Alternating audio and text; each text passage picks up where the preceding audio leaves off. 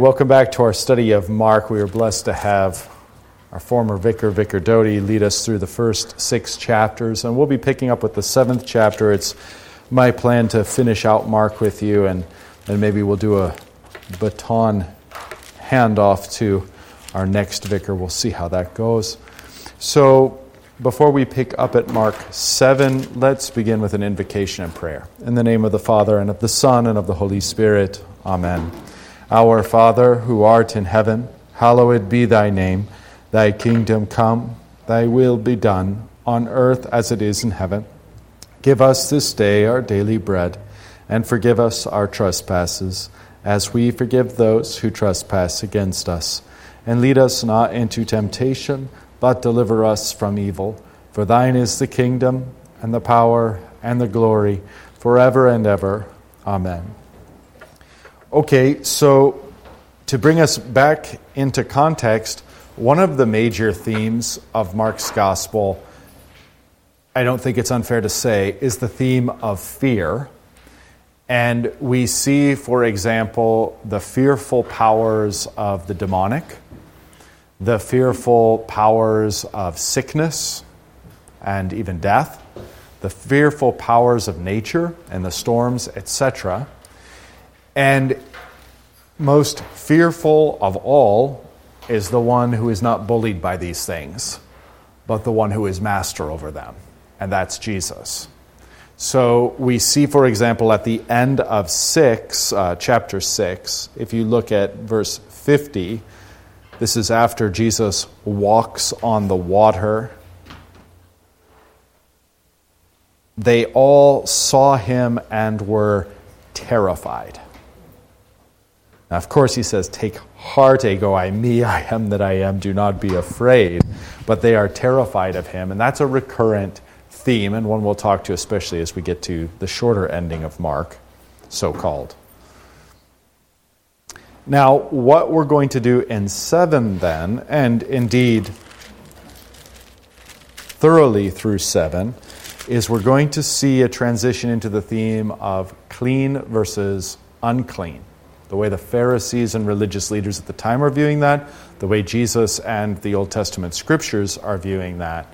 And then we're going to see this teaching moment, as it were, in regard to clean and unclean. And then we're going to see Jesus depart into Gentile lands, which are the lands of peoples who are wholly unclean. All right, so that's, in a sense, where we've been and where we're going. Just picking up at verse 1, I think the vicar had led us a little ways into it, but we may as well get the whole context here. Now, when the Pharisees gathered to him with some of the scribes who had come from Jerusalem, they saw that some of his disciples ate with hands that were defiled, that is, unwashed. Now, Mark tells us parenthetically, for the Pharisees and all the Jews do not eat unless they wash their hands, holding to the tradition of the elders. That becomes key, the tradition of the elders. And when they come from the marketplace, they do not eat unless they wash. Now, again, it's not that they have some knowledge of germs. It's that this is a ceremonial thing that perhaps they in some way became defiled or made unclean by something they had touched in the marketplace, so on and so forth. So the washing of hands is a show of covering oneself, making oneself clean. Now, does this have any biblical foundation or precedent? No. There's no "thus saith the Lord." It's a tradition of the elders. Is it wrong to do such a thing as a tradition? No. You'd be free to do that. But when you bind other people's consciences as if they're sinning, now you have a problem. And so you take this tradition that they're free to do, even though it's not part of Scripture, and now they're making an accusation against Jesus' disciples. Hey, why don't you all do this? As if to say their failure to wash their hands is a sin, or at least something wrong. Do you see the problem? Okay. That's the key. So, again, verse 4, just mid-sentence. When they come from the marketplace, they do not eat unless they wash. And there are many other traditions that they observe, such as the washing of cups and pots and copper vessels and dining couches, because all of these things could, potentially become unclean. It's a little silly. This is a little silly. Now, interestingly here, the word for washing is just the baptizo word. So it's the word from which we get baptism, which is why, baptism, again, we shouldn't view the theology of baptism as any way complex. Baptism just means washing. It's not a washing away of dirt from your body. That's called a shower or a bath. But it's a washing away of sins. That's what baptism is. And that word, baptizo, I wash, just means that. And so here you have baptizing or washing of all these different things, cups, pots, copper vessels, dining couches. Now, what's interesting about that is some traditions in Christianity will say to baptize means to submerge. So you must fully submerge or fully immerse the baptized in order for it to be a valid baptism. Interesting. Do you think that they hauled the couches up on their shoulders down to the river and threw them in and made sure to press them down so that the couches got all? No, of course not. So were they baptized? Were the couches baptized or not? Yes, they were, and they were baptized simply by being washed with water, not by being immersed. So much for the argument that the word baptism itself means submersion or immersion. It doesn't. And a verse like this demonstrates that.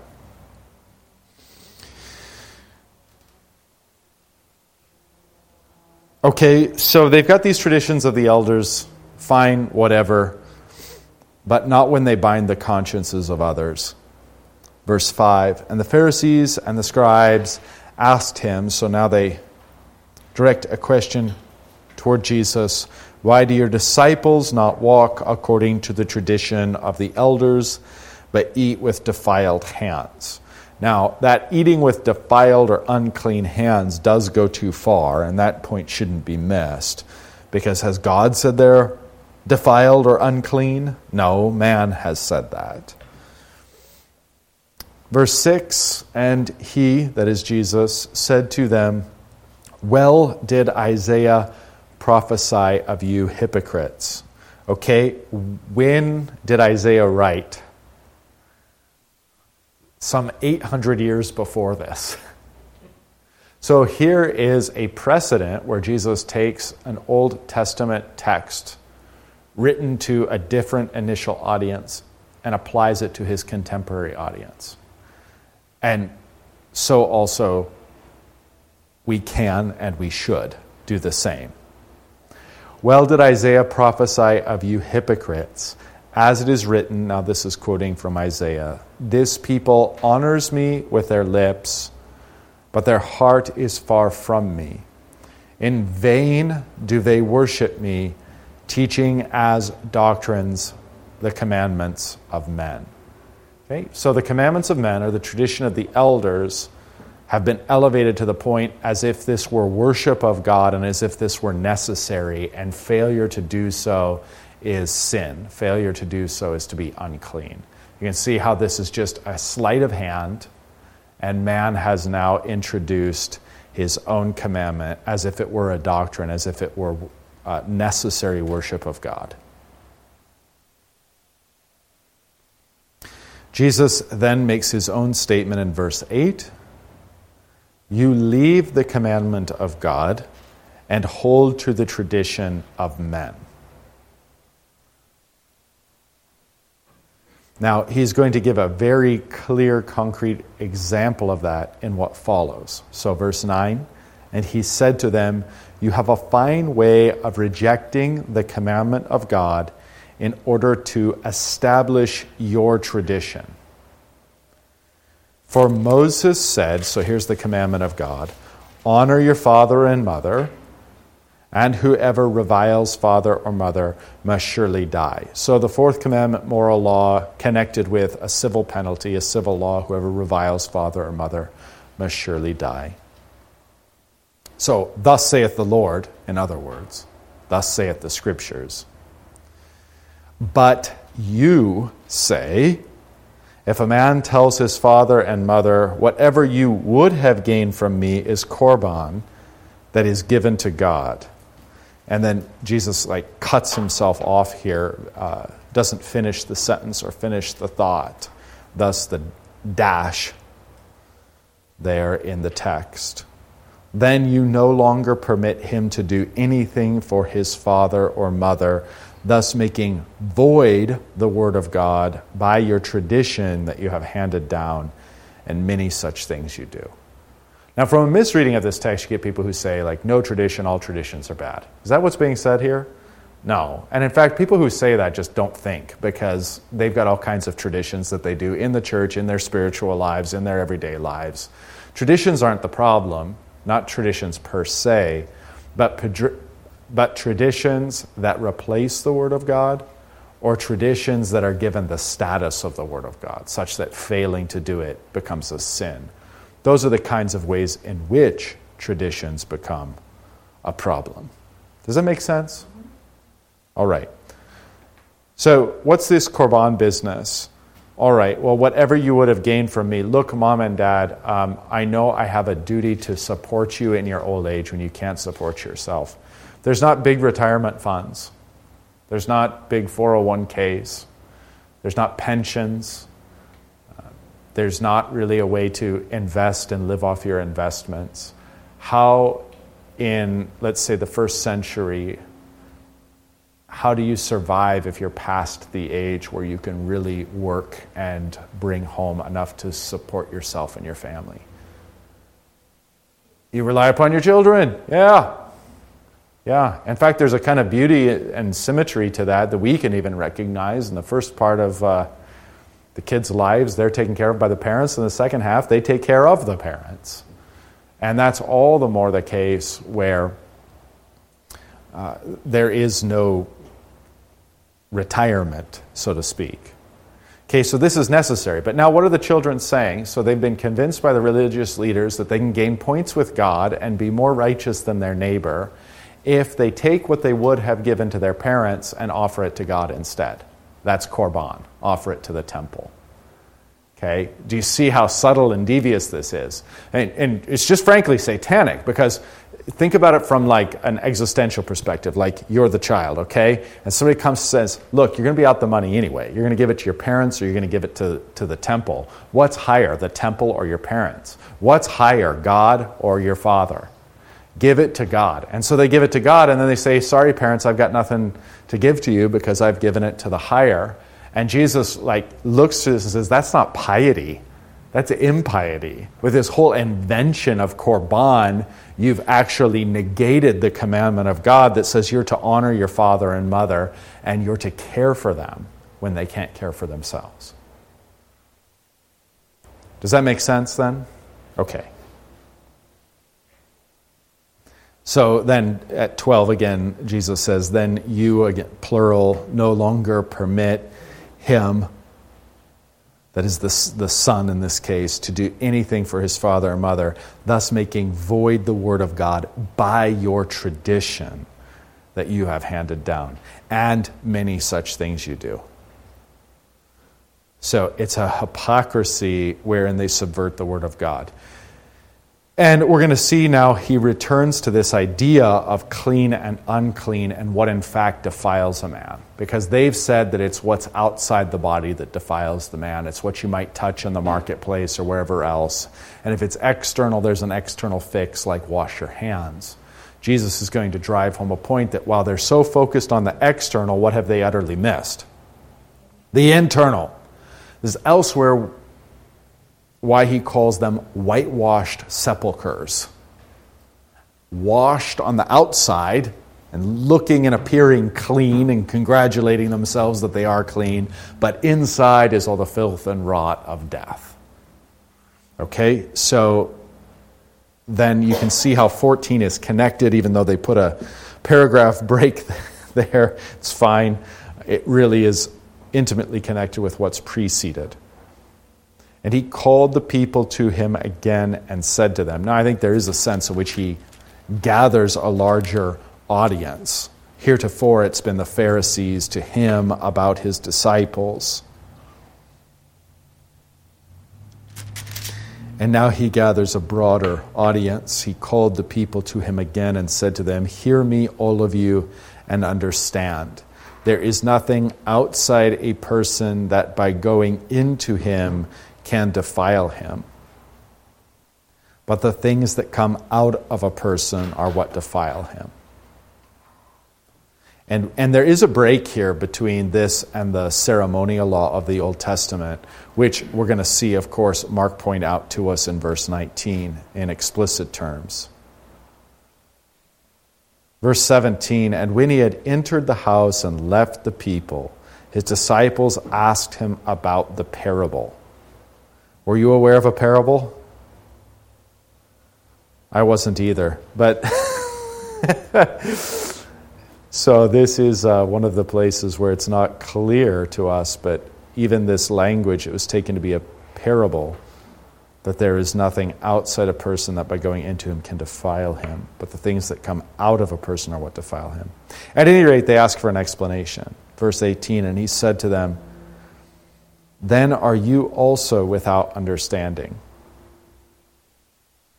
Do you not see that whatever goes into a person from outside cannot defile him, since it enters not his heart, but his stomach, and is expelled?'" All right? So Jesus clarifies now, he's talking about food, and that's what the hand washing is really all about.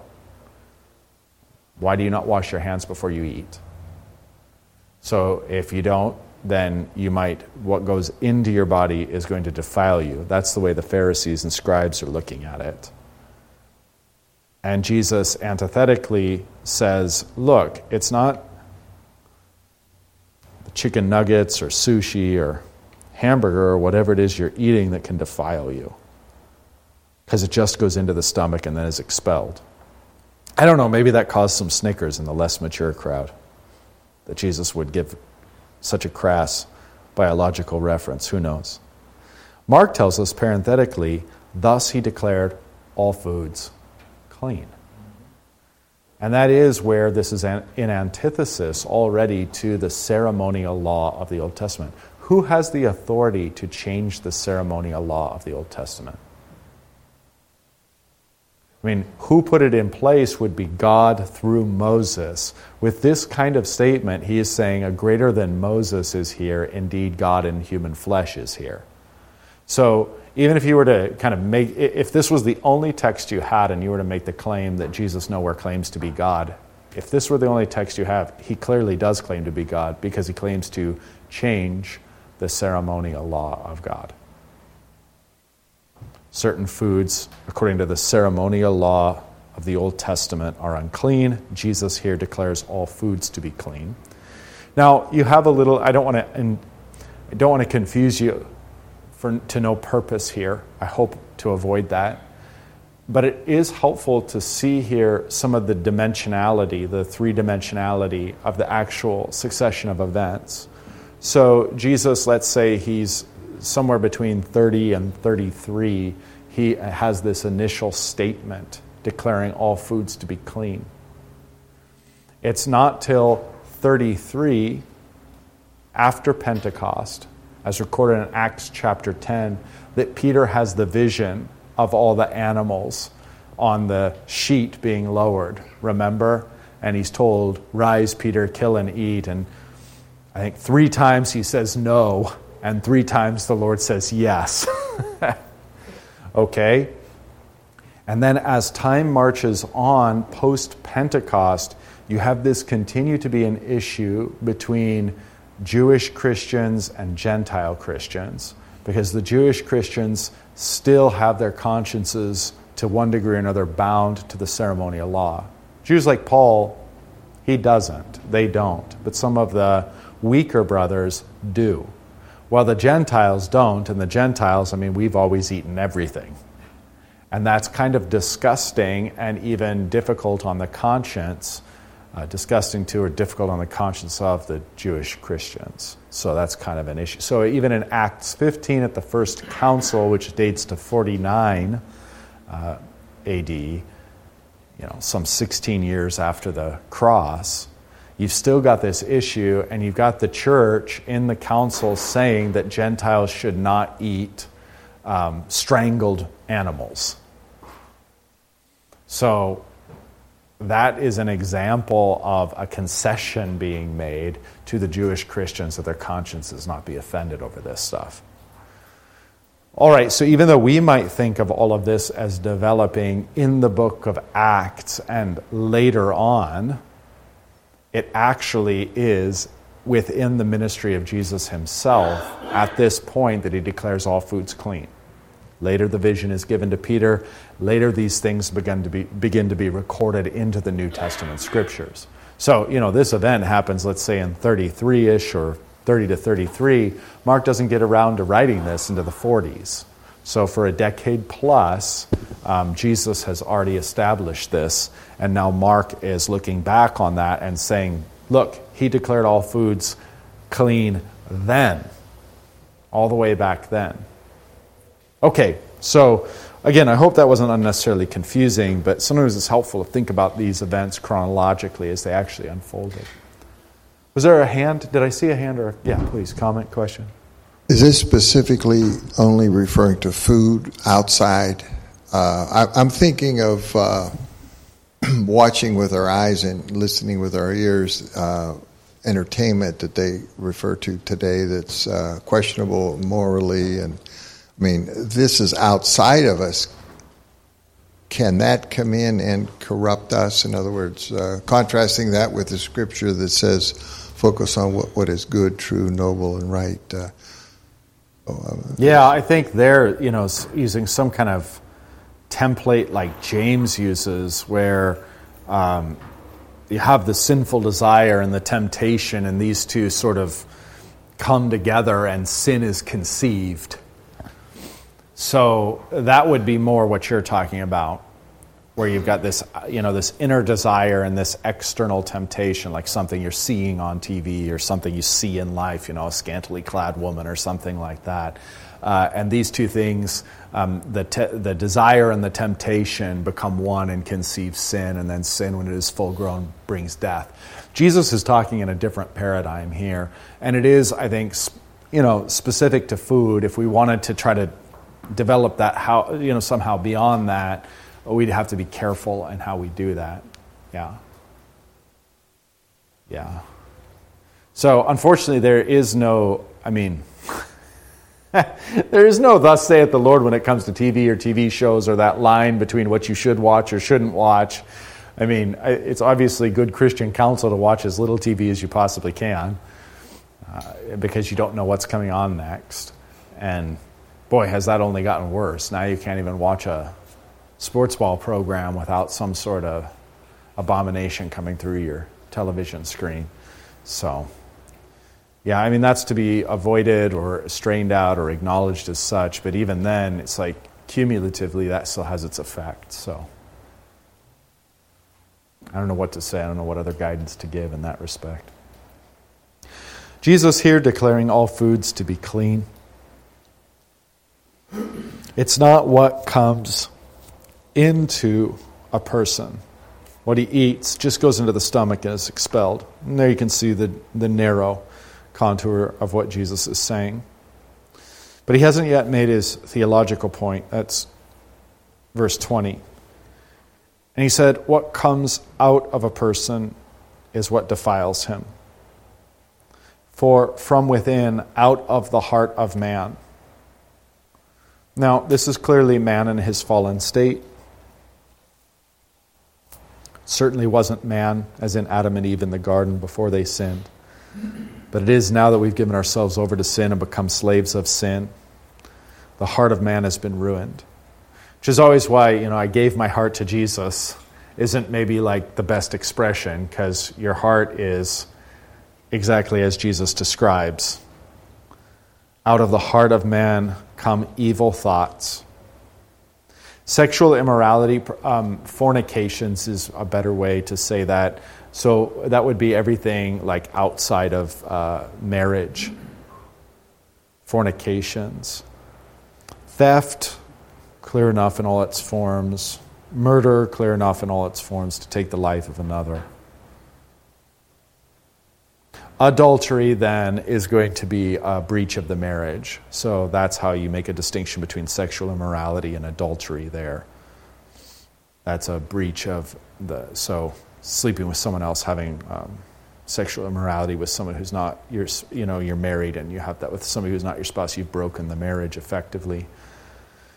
So that's adultery. Coveting, you get some similar words here like coveting, envy. Maybe there's another one somewhere in here. But I'll try to make some distinction, even if it's a little artificial. Coveting, generally speaking, avarice or greed. It's desire to accumulate wealth and stuff. Wickedness is just one of those very general words. Deceit. Guile is sometimes used. Sensuality. Sensuality is a tough one. I think we've got a blind spot here, probably because we're a very sensuous people. It's sometimes translated as licentiousness. Maybe kind of an antinomian, libertine, indulge the senses, indulge the pleasures. That's probably a pretty decent sense of sensuality. Okay, envy, literally like evil eye or jealousy. So that's more like personally looking directly at this specific neighbor or this specific person and envying them and desiring what they have, maybe even scheming to get it. Whereas coveting, previously avarice or general greed, would be more general. Okay, following is slander or blasphemy. So blasphemy against God, slander against your neighbor. You can blaspheme a person, that's by slandering them. And if you think about it enough, that's kind of what blasphemy against God is. It's slander, it's saying something untrue of Him or presenting Him in an untrue way. Pride. So, I was having a conversation with someone about that, like where did all this rainbow stuff come from? Why do they hate God so much? Did it come out of the fact that He sent COVID upon us and now there's this hatred of Him via the rainbow? It's like, no, that just comes out of the heart of man that's antithetical to God. If God says yes, the heart of man says no. If God says this way, the heart of man says the opposite way. And so that's, of course, pride here. Arrogance is what it means in its original context. But isn't that ironic? The arrogance of our quote-unquote pride here in the 21st century. Okay, foolishness, which can also be seen, like if you want to try to put a little... Foolishness is a departure from God and His wisdom. It can also be immoderation. That's sometimes suggested as an interpretation of foolishness, immoderation. One of the traits I showed in this version is malice, which is a problem we have in our world today. Where's malice at, out of curiosity? It's right after greed or avarice. Okay, so coveting wickedness is malice then? Yeah. Okay. I just thought that's a problem we're having in our society today. There's so much malicious.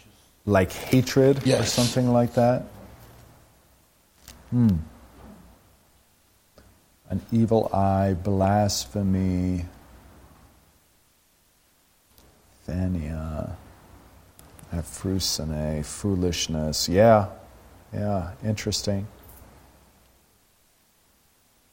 It's kind of pleonexia, malice. Yeah, it's worth considering. Attempts to sort of like systematize this list fail. You can see where Jesus just kind of lists a whole bunch of different things in no particular order or no discernible order, maybe we would say. At least not discernible by us.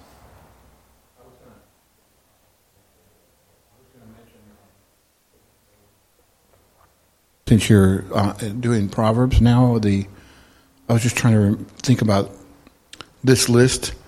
Which of the items on this list are an abomination to God in Proverbs? I know pride is one of them, right? Arrogance. Yeah. I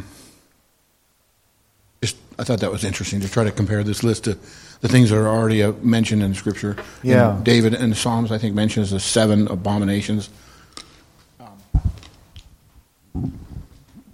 Yeah, it's interesting. You can compare this list to, I think it's 1 Corinthians also, where Paul has a list that's even closer to this. I think so.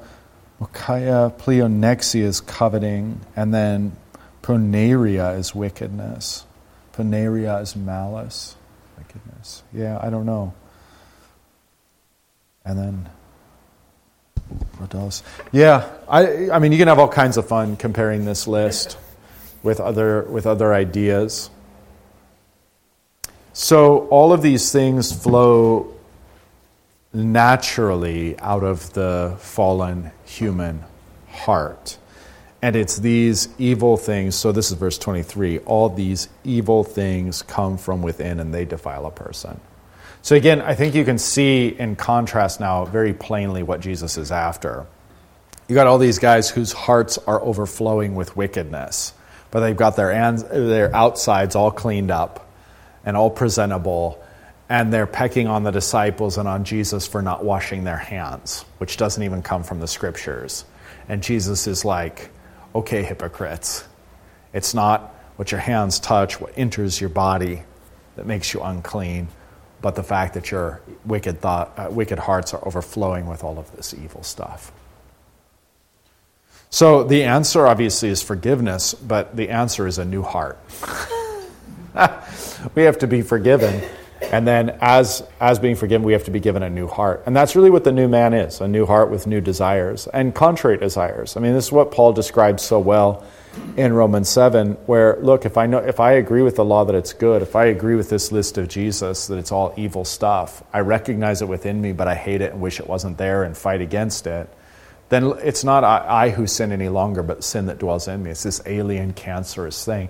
That's the way we Christians view our sinful nature. It's the way we Christians view the heart, the old man's heart that flows forth with these things. We see it as no longer I, but sin that dwells within me. And we do everything we can to crucify the sinful flesh with its desires, as the Scriptures say, or to drown that sinful flesh in baptismal waters, as the Small Catechism says. Okay, makes sense? Yeah, please. I just was thinking how confused we get between heart and soul and spirit. And many times we think, okay, we're talking about our heart, but now we have heart transplants, so you're not going to get a new, spiritual heart with a physical heart. Yeah. So, what does he mean here by heart, do you think? Soul. Yeah.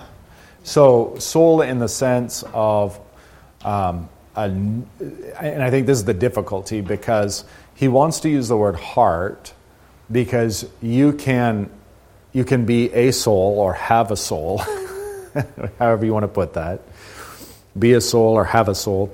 And then with that soul, you've got, as a Christian, right, you've got the natural wicked heart that overflows with wickedness, but you have a new heart wrought and worked within you by the Holy Spirit. So I think conceptually it just makes more sense to be a soul with two hearts. Or really properly, to be a soul with one heart, and now you've got this alien cancerous thing within you, right? To say two souls maybe is even more confusing, So yeah, that language of heart is just the innermost part of fallen man, overflows naturally with these abominations, with these evil things. That's what makes a person unclean. And again, Jesus forgives us that, but then he's also going to put that to death and cause a new man to arise within us and give that new man everlasting life. So that's kind of what the spiritual surgery looks like that Jesus, our great physician, is performing on us. We understand it, but we go back to Nicodemus. Well, how can I go back into my mother's womb? And new believers have this misconception of what... Yeah. Yeah, there's a lot of room for debate there, and you can be charitable or uncharitable toward Nicodemus. Probably I don't know. In final analysis for me at this point, Nicodemus probably gets what he deserves, because it's hard to believe that anyone would be that stupid. Yeah, he's being cantankerous, he's being ornery, he's trying to peck at Jesus. And so and I think that's evident in the way that Jesus pecks back. And ultimately says, are you a teacher of Israel and you don't know these things? These are basic. These are earthly things. Please. Oh, you're making me look at these words again, and I'm thinking the first set of words you could connect with the Ten Commandments, like even evil thoughts like you shall not lie and so forth. The sexual immorality, theft, murder, adultery, those are all, and coveting even. And then the next set of words are more like personality disorders or character disorders, and it's like going deeper. That's your condition, original sin, and it's expressed in all these malfunctioning ways. Yeah. You can kind of drive yourself nuts trying to jam these all in the categories. Sexual immorality, 6th commandment. Theft, 7th. Murder, 5th. Adultery, we're back at the 6th. Coveting, 9 and 10. Wickedness, all of the above. Deceit, 8. Sensuality, all of the above. I don't know. Yeah. That's the way I see it. It seems like the first 4 or so are like summations, and the others go deeper into each one. For example, murder, malice, a heart of malice, of envy. There's murder in there, I think. Thinking they're getting deeper and deeper, as he goes through this list. Yeah, maybe so. I don't know. Maybe there is a deepening. Maybe a case can be made for that. My general perception of it is this is the divine shotgun of the law. Just let it all roar, and it's gonna. Yeah. I mean, all of it's gonna hit you eventually if you think it through. But certainly, certain things are going to stand out to you, depending upon your propensity for sin and the way your natural flesh is made. Well, I have a propensity of none of these. Right, not even pride. Right. Just kidding. Yeah. Okay, so all right, so now what we've done is we've seen Jesus lay this foundation, and the way Mark weaves the narrative together, Jesus has laid this foundation between what is really clean versus unclean. It's a matter of the heart. And now the way Mark weaves the story together, you see verse 24, from there he arose and went away to the region of Tyre and Sidon, or Sidon. I never pronounce it correctly. Tyre and Sidon. So these are Gentile cities. That's the point. And of course, historically in the Old Testament, they're very wicked places as well. But the point being, he is now going into an unclean region. From a strict Pharisaical perspective, even intentionally journeying to a Gentile land, why would you do that? But is Jesus concerned about it? No. He's going into an unclean land to interact with unclean people. They're outside of him. They're not going to defile him. Now he's in a different position because he's God anyway. But he's going into this unclean place, and he's going to find and save whom he can, and in this case, a Syrophoenician woman, a Gentile. So, 24, from there he arose and went away to the region of Tyre and Sidon, and he entered a house and did not want anyone to know, yet he could not be hidden. So, that's kind of a mystery and an ongoing mystery, this idea of hiding. There's plausible rationale for it, but if anything, I think just in terms of the narrative, it heightens the tension and it heightens a sense of mystery. Christ has his own prerogative, and that prerogative isn't given to his disciples. It isn't even given to us as readers. There are parts that are mysterious and beyond our grasp. I think Mark does a particularly good job of that. An overarching presentation of Jesus in Mark, Jesus is, because this is your introduction to Jesus, Jesus is enigmatic and mysterious and doesn't spell everything out for you and is at times terrifying on account of his power. And even his gospel toward you and his mercy toward his disciples and you is kind of terrifying, because you recognize that the powers arrayed against you are so much greater than you. But here is one in your midst who's greater than those powers, who's greater than them even unto not being concerned about them or not acting how we would perceive rationally or cautiously. So the fear of the Lord is really kind of in the background of Mark, fleshing that out, I think in a very artistically well done way. Okay, so I'm not gonna speculate on like, well, did he not want people to think he was, just the miracle worker and bleppity, whatever other stuff comes to mind. I think it's wiser with a gospel like Mark to let it remain enigmatic. 25, but immediately a woman whose little daughter had unclean, that we're back to the theme, in this case an unclean spirit, heard of him, and came and fell down at his feet.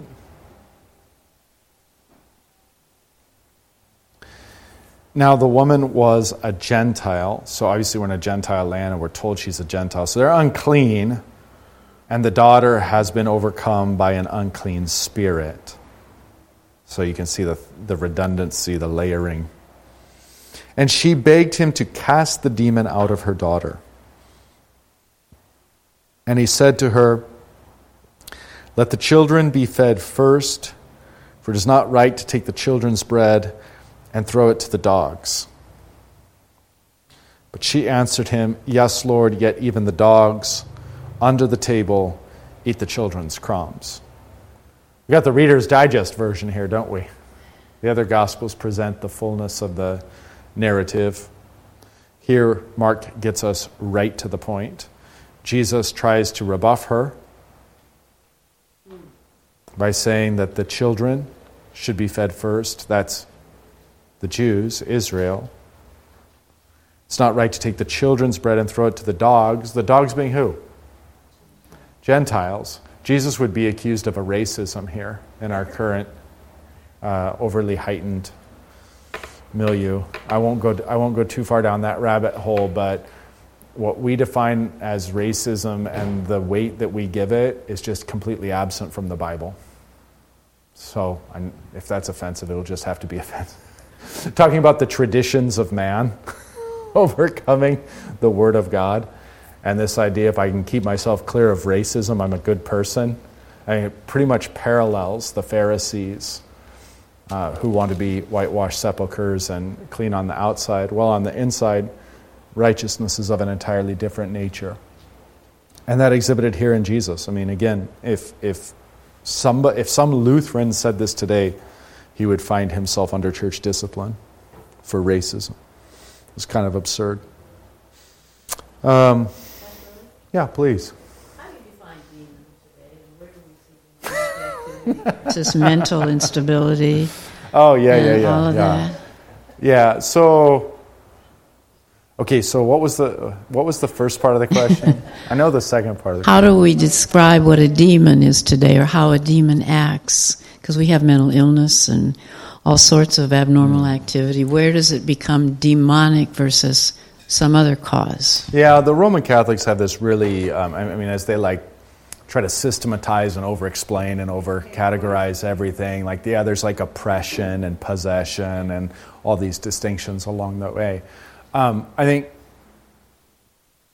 to what extent demons can afflict us with physical or mental maladies is left mysterious.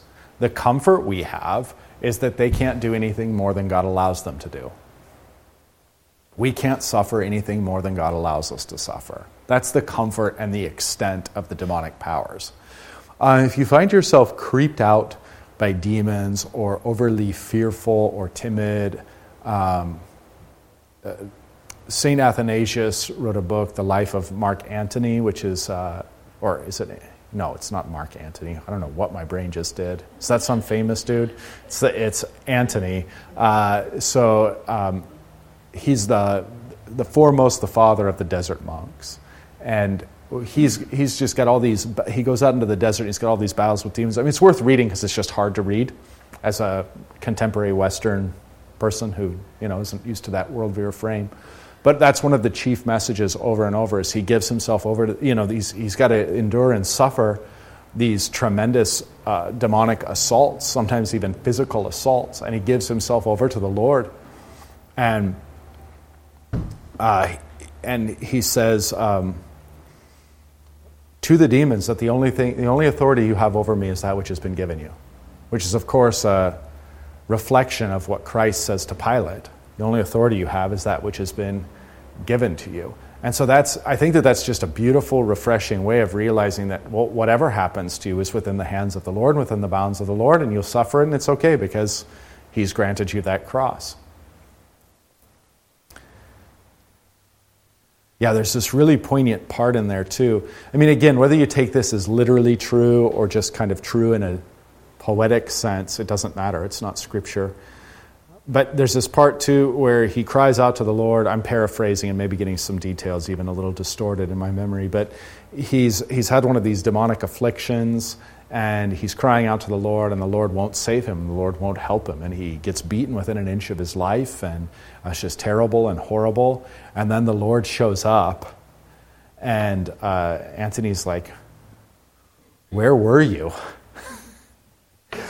And he's like, the Lord effectively says, I didn't want to rush in and save you. Mm-hmm.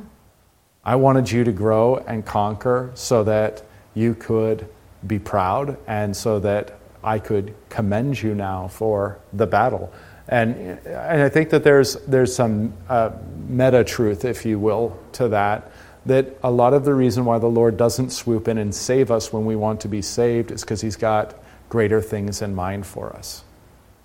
It's the same reason, like, if you just make it really small scale and your kiddo's suffering from something as a parent, your knee jerk might be like, oh, I'm going to go spare them that. And then it's like, no, I want to see how they handle it. I want them to grow and develop into being able to handle that. It's an important part of the parental role, is allowing your kiddos to overcome different challenges and obstacles that they face and not just rushing in and saving the day all the time, right? It's how you strengthen them and cause them to grow, and that's effectively what Jesus was doing for Antony. So, okay, where was I going with that? I was going with that the comfort of the demonic. So we don't need to so much parse out. I don't know how important it is to parse out, did this schizophrenia come from the devil or not? God allowed it to come. Did this manic depression come from the devil or not? God allowed it to come. That's all that matters. And God will sustain you through it. Now, are there ways to distinguish between mental illness and demonic possession? Yes. There are general ways to do that. It's done slowly and painstakingly, and about the time they start speaking in Hebrew backwards is the time you might go, okay, that's a demon. That's not schizophrenia. So there are tells, and that can be fetched out. What's the other question? Where they come from, or who they are? The short form is that they're fallen angels. That's the short form. There's probably a little more to it than that. At least that's sort of pre-Augustine. There seems to be more to it than that. There seems to be a more dynamic understanding of the spiritual world. Post-Augustine and in the Lutheran tradition, as we inherit it in the West, it seems to be really kind of cleaned up, and a lot of it is sort of the bad angels fell and they're confirmed in their fall, and the good angels stood and they're confirmed in their stand, and now they can't fall one way or another. But that doesn't seem to fit some interesting parts of Scripture very well. So I don't know. Could it be that the good angels can fall even now? It's an interesting idea. If an angel falls, then it's an antithesis to God. It kind of falls under this heading of what we commonly call demons. So, I'm sorry? No, I don't think so. So I think it's that I think it's true universally that the bad are confirmed and they're bad. but that the good are confirmed in their good is a little more questionable. The proof text kind of slung out by the Lutheran Orthodox, a little less convincing. I mean, I don't mind it. I just hold open the possibility. So, for example, in the intertestamental period, which is like really kind of the neighborhood, the historic neighborhood for when the documents of the New Testament were written, you tend to have a more dynamic view. Like Satan fell in the garden, but then something else angelic happened in Genesis 6. This is the whole Nephilim thing. But the potentiality for a fall there, and the potentiality that even if you don't buy that angels were giving men knowledge in ways that led to greater and greater sin. So I think that there's a case that can be made for that too. And then Babylon seems to, or the Tower of Babel and all that. What happens after is God gives it over to the gods, but how does that go? God gives that over to the lesser gods, the specific Elohim, the council of God. But instead of instructing the nation, and he disinherits the nations, but instead of bringing the nations back to God, they instead determine to be worshipped by God. So that's the birth of what we would call normally the false gods and the false religions. So when you get to the intertestamental period there, and look at the literature, biblical and by biblical I mean the canon, Jude, 1 Peter, 2 Peter to a degree, yeah. It's more complicated. So the demons are spiritual beings created good by God who have fallen away.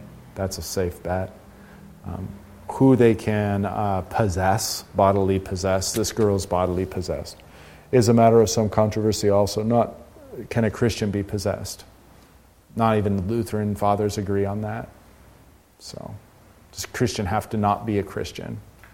Commit a sin leading to death or something like that in order to be overtaken and possessed by a demon? That goes back and forth amongst the church fathers because there's kind of sound biblical argument and reasoning that can go either way there.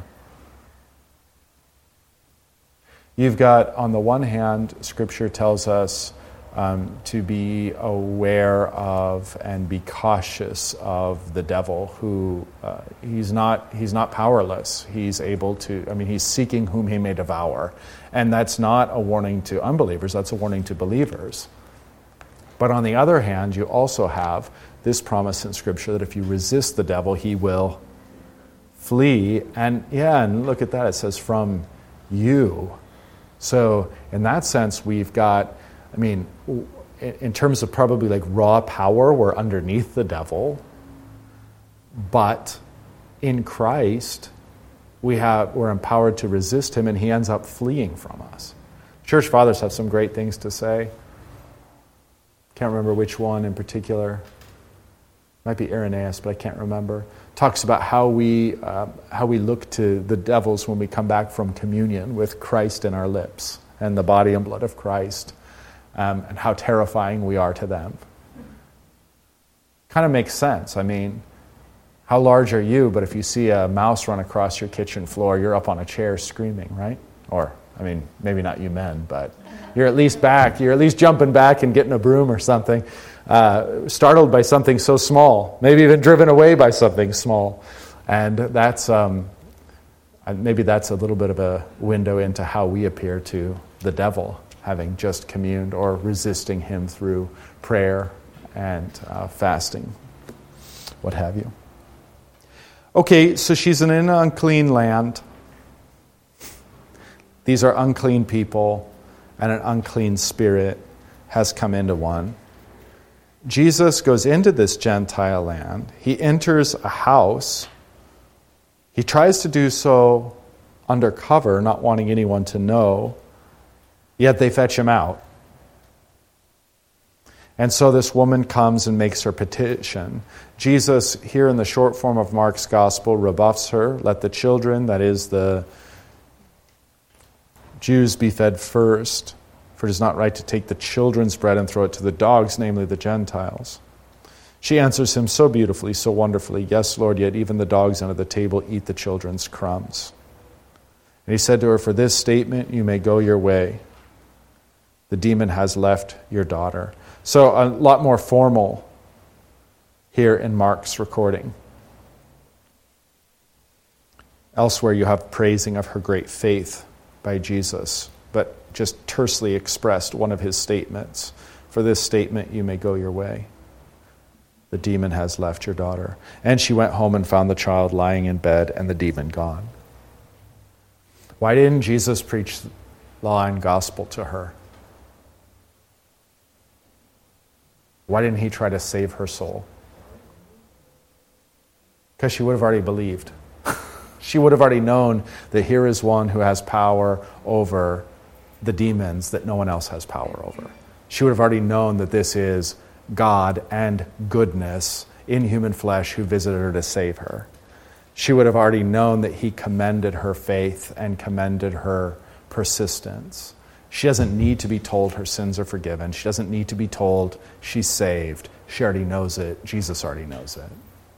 That's kind of hinting at what I was getting at in the earlier class today, that Jesus doesn't always make it obvious, but it is. And it is to those with whom he interacts.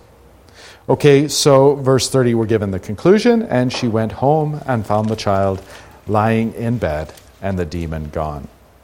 All right, next, that's great. Maybe I'll comment on this a little bit next week at the start, but Jesus does these Gentile missions ostensibly for like a single person. And then is back.